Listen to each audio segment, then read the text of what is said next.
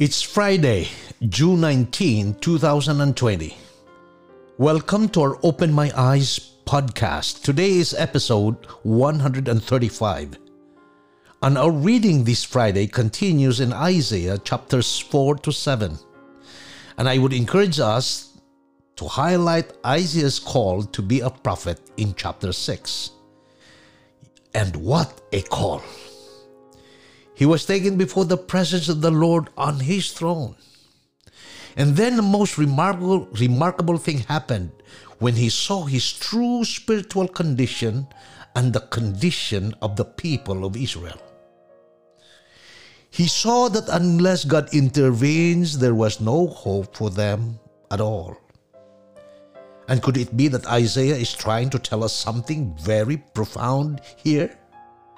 That unless we see God in His purity and majesty, we can never see our filthiness and bankruptcy.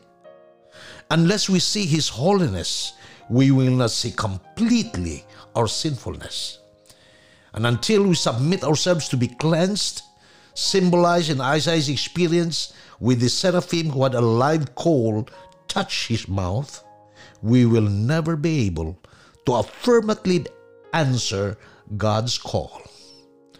Let me read to you from Great Controversy, page 471. I quote, "There can be no self-exaltation, no boastful claim to freedom from sin on the part of those who walk in the shadow of Calvary's cross. They feel that it was their sin which caused the agony that broke the heart of the Son of God, and this thought will lead them to self-abasement.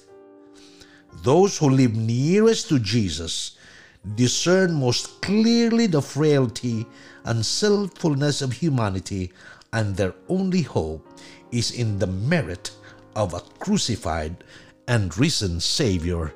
End quote. Folks, this is a call.